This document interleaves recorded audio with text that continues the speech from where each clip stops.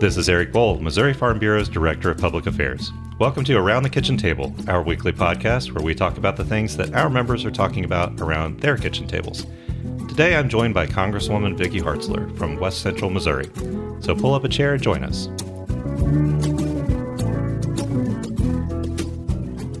Welcome, Congresswoman Hartzler. Well, thank you, Eric. Glad to be here. Absolutely. We've had a long history together, and I've talked about that quite a bit on our program. And so it's great to finally get a chance to sit down with you and actually speak on our podcast. So thank you for taking the time to talk with us. Oh, I've been looking forward to it. Appreciate you so much, and look forward to our discussion today. Sure. Well, why don't we just get started by, could you tell us a little bit about your background and also our background, how we got to know each other as well? Sure, absolutely. So, grew up on a farm in Cass County, and your dad was actually an extension agent for a while when I was a little kid, and got to know him. And I was excited when he met this wonderful teacher in town named Carol, and they got engaged and married, and then started having these couple of wonderful kids, Sarah and Eric. And it was just fun to watch you grow up, and your family's always was such a important influence in the Harrisonville community. And lo and behold, in 1994, when I was asked to run for state representative, I was looking for a campaign treasurer, and someone recommended your father because he had served in the state legislature at one time. And so I still remember the evening I went by and sat down and visited with him, and he was gracious enough to agree to be my campaign manager or treasurer. And he was just such a wonderful friend to me and a help. And of course, we won that campaign, and went on and served 6 years in the Missouri legislature. And it was just fun to continue on that friendship with you and your family, and watch you graduate from college and go on to great things, graduating from law school. And then when I ran for Congress and won, to be contacted with you and to have this discussion about maybe you coming and moving from Missouri to come out to Washington, D.C. with me and serve as my legislative director.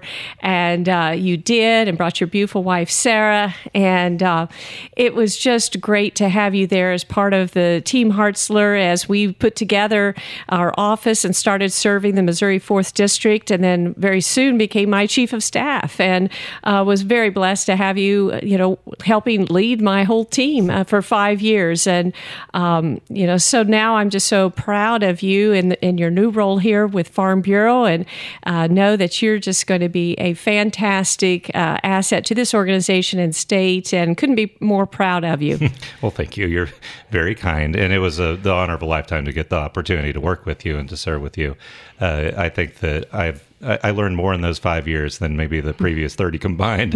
It was such a trial by fire. Yeah, and we both learned a lot. Exactly. I was going to say, we both took that leap of faith and decided to jump in. And both of us took a job 1,000 miles from home that we didn't really know anything about, and tried to figure it out as we went. So I think we learned a lot together and grew a lot together. So I appreciated that time together. Yeah. And also, during your background, before you got into politics, and maybe in between those times as well, between your service in the state legislature and in Congress, you do have a very deep history with Farm Bureau as well. Could you tell us a little bit about what your involvement has been there?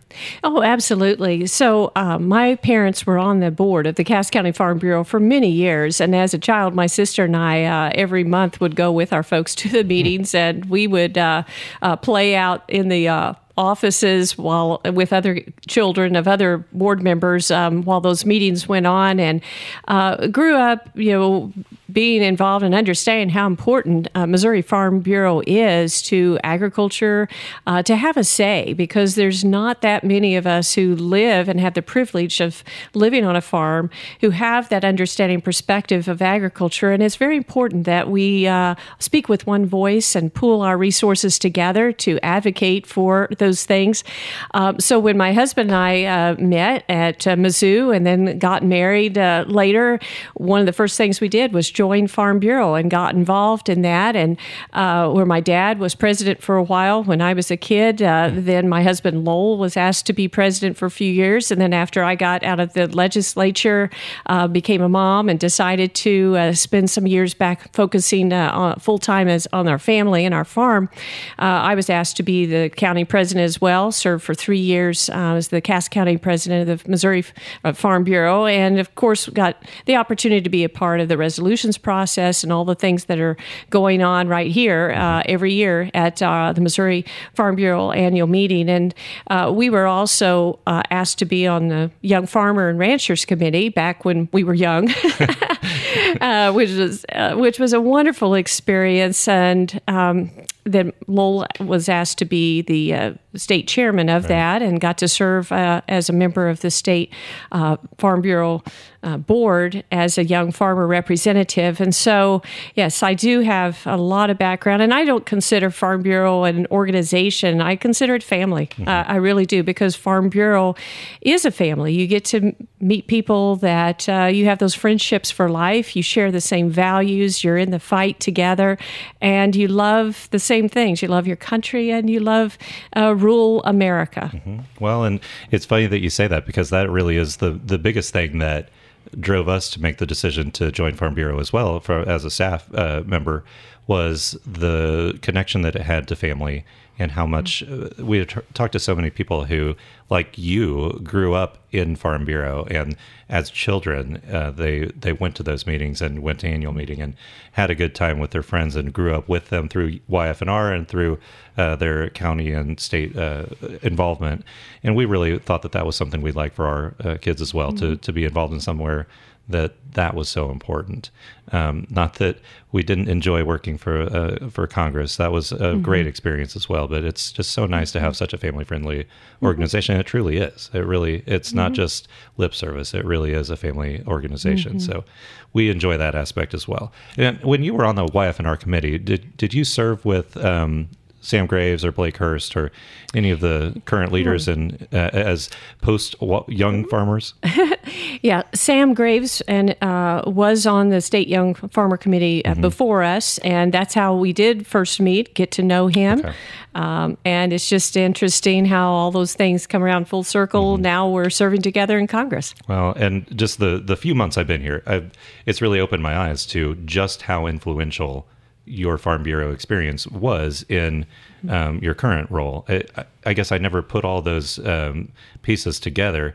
We were going through the scripts for all of the Gold Star Award winners for the counties last night, Diane Olson and I was reading through the names, and I kept thinking, man, I know a lot of these names of the county presidents, and a lot of it's because they were your campaign coordinators, your county coordinators all across the 4th District, and just building that network of people in every single county in your district really was extremely valuable in your political career.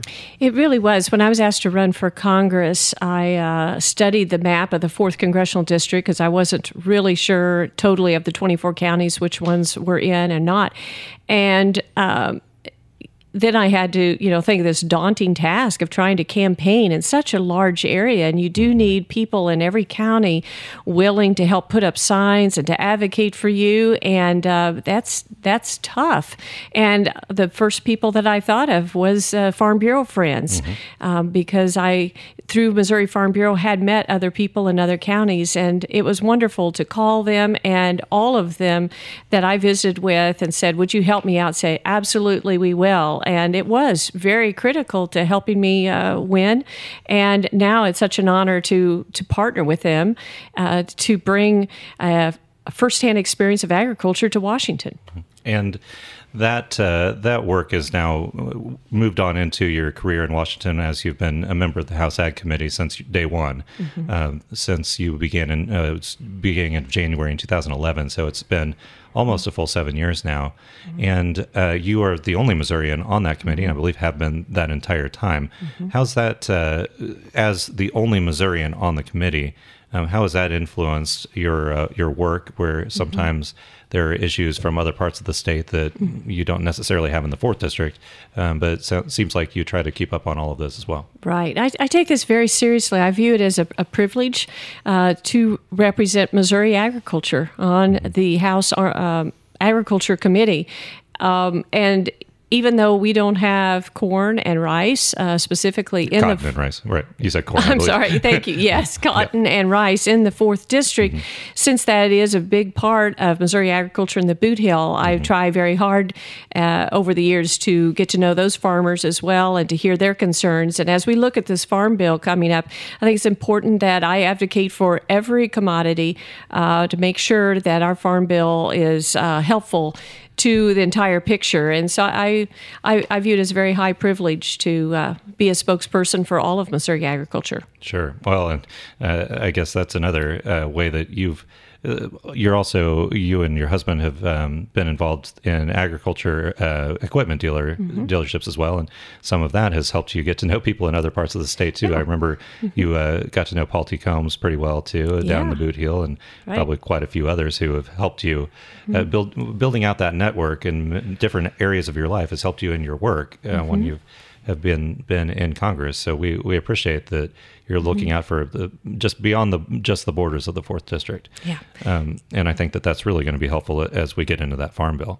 Yes, it is. And it's nice to be able to call on people across the state and ask, their opinion, their advice. I view this as, that's what representative government is. It's not like I am the expert on everything. It's I listen, I learn, I try to take certainly my firsthand experience growing up on a farm and still living on a farm, but listen to other people and take their knowledge with me and try to apply that in Washington.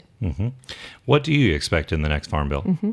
Well, I don't think it'll have as many major changes as the 2014 Farm Bill, where we totally did away with direct payments and set up a new system, the PLC and ARC. But I do think we will need to tweak those. For instance, on cotton and dairy programs, the programs put in place in the last Farm Bill really aren't being helpful there, and those commodities are hurting. So I expect to see some changes there, maybe just some tweaks dealing with corn, soybeans, wheat, some of the others. But we are also going to be looking at the 80% of the Farm Bill, which really doesn't have anything to do with farming, is the nutrition programs. The old food stamps program, now called SNAP, the Women's, Infants, and Children, those other nutrition assistance programs that comprise 80% of all the dollars that go out. I think I'm on a nutrition subcommittee for the Agriculture Committee, and we've been exploring what is working, what isn't working with those programs. And there's going to be efforts to try to make sure that money is well spent and goes to people who truly need a hand, a temporary hand up, and make sure there's not fraud in it. There'll probably be some proposals dealing with work requirements for able-bodied adults who are participating in that program. So we're going to see some changes, have some important discussions there. But in my mind, this number one priority is still to keep crop insurance because it is still the most valued part of the Farm Bill based on all my discussions with farmers I visit with. It is a very important risk management tool. It's also important to the banks and to the creditors and stuff to have that assurance there. So there's probably going to be some changes proposed there. I put in means testing or some other provisions. I'm going to oppose those, try to push back on those. But we're going to be looking at rural development and other areas, whether it be rural broadband. And I've got a bill that I'm going to be trying to work into the CRP section. So there's a lot of littler changes that'll be there, but I think it's overall going to stay the same basic structure. A lot of people have talked about it being more of a evolutionary farm bill rather than a revolutionary farm bill. That's a good way to put it. Yeah, yes. I think that pretty well sums up what you're saying as well. Now, you mentioned the nutrition subtitle, and that is something that so often we do have a tendency to just overlook, even though it's such a giant part of the actual bill itself. How do you feel like your background, you didn't mention your career before getting into politics as a teacher, but how do you feel like that may have affected your knowledge on that? Right. I was a home economics teacher for 11 years before I was asked to run for state representative. Now they call it family and consumer sciences or FACS teacher. And so I think my background dealing with nutrition certainly is helpful, as well as dealing with students of all income backgrounds and working with individuals who maybe help utilize the food stamp program. And the usage of the food stamps program was just skyrocketing until recently. The change of the economy has now caused the usage to start going down. But there was a point when 1 out of every 6 Americans was on food stamps a few years ago. And I think there's a real need to start looking at that whole program, because we want to help people who truly need it, but we want to make sure that it's just a temporary thing, that we help people get back working again where they don't need this assistance. And that's where some changes, I think, will take place to try to reduce some of the fraud and incentivize people to get back to work if they're able to physically. And you also mentioned your bill that deals with the conservation title. Could you tell us a little bit about that? Right. Well, I'm excited about it. It's the CRP Grazing Flexibility Act.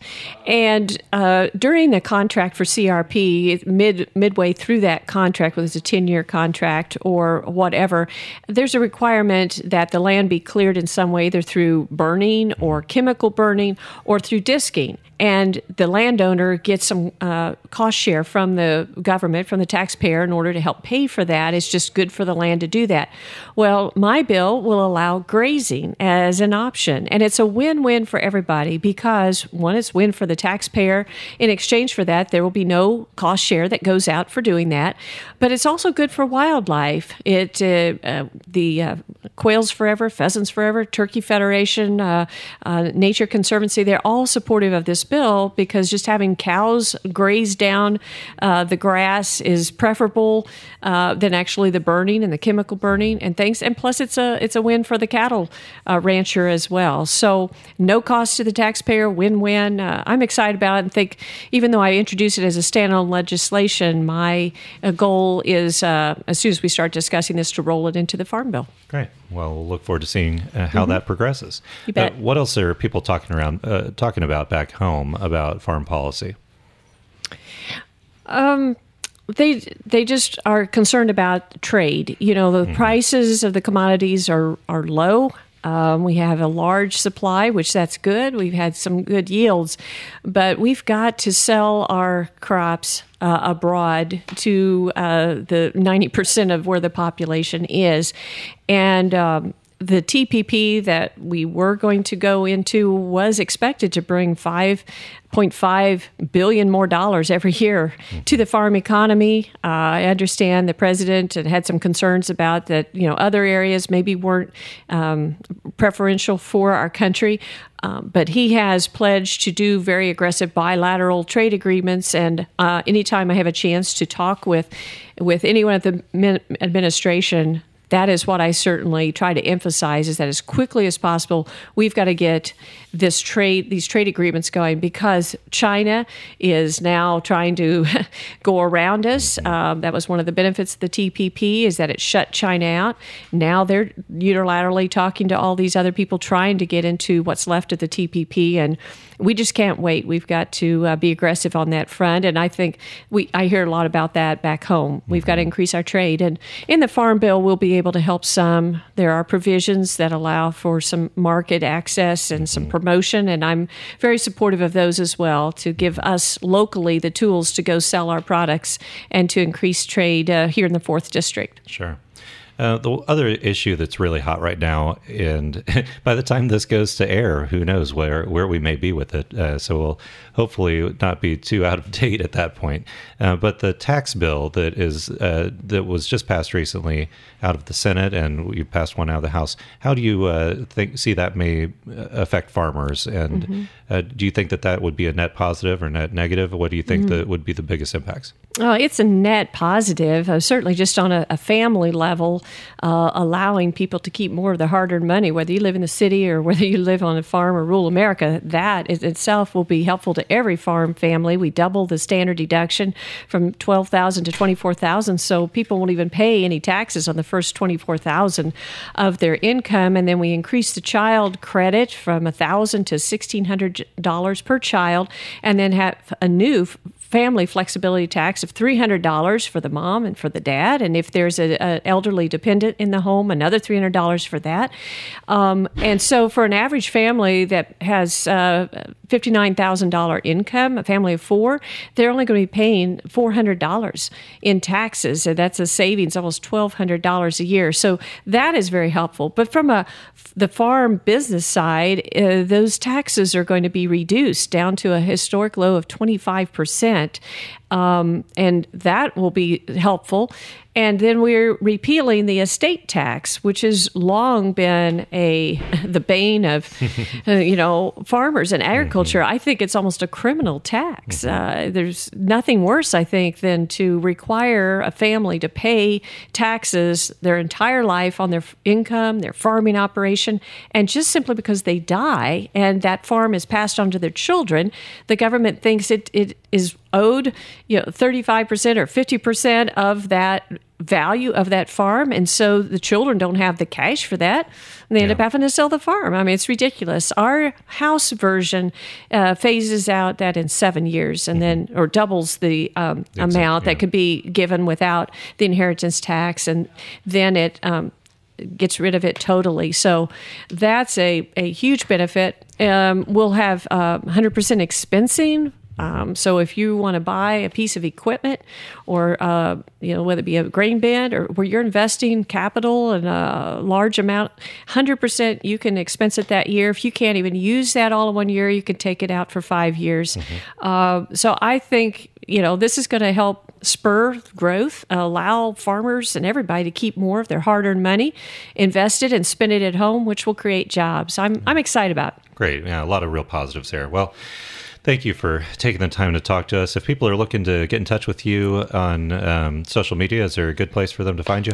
Oh, absolutely. They can follow me on Instagram, Twitter, and Facebook.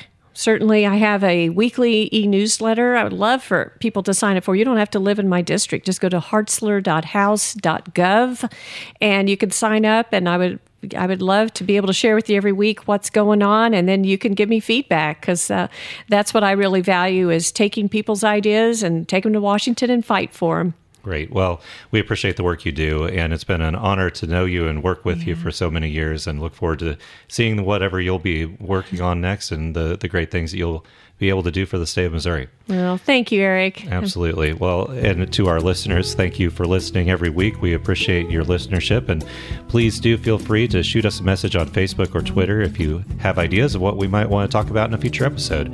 We appreciate you and look forward to talking to you next week.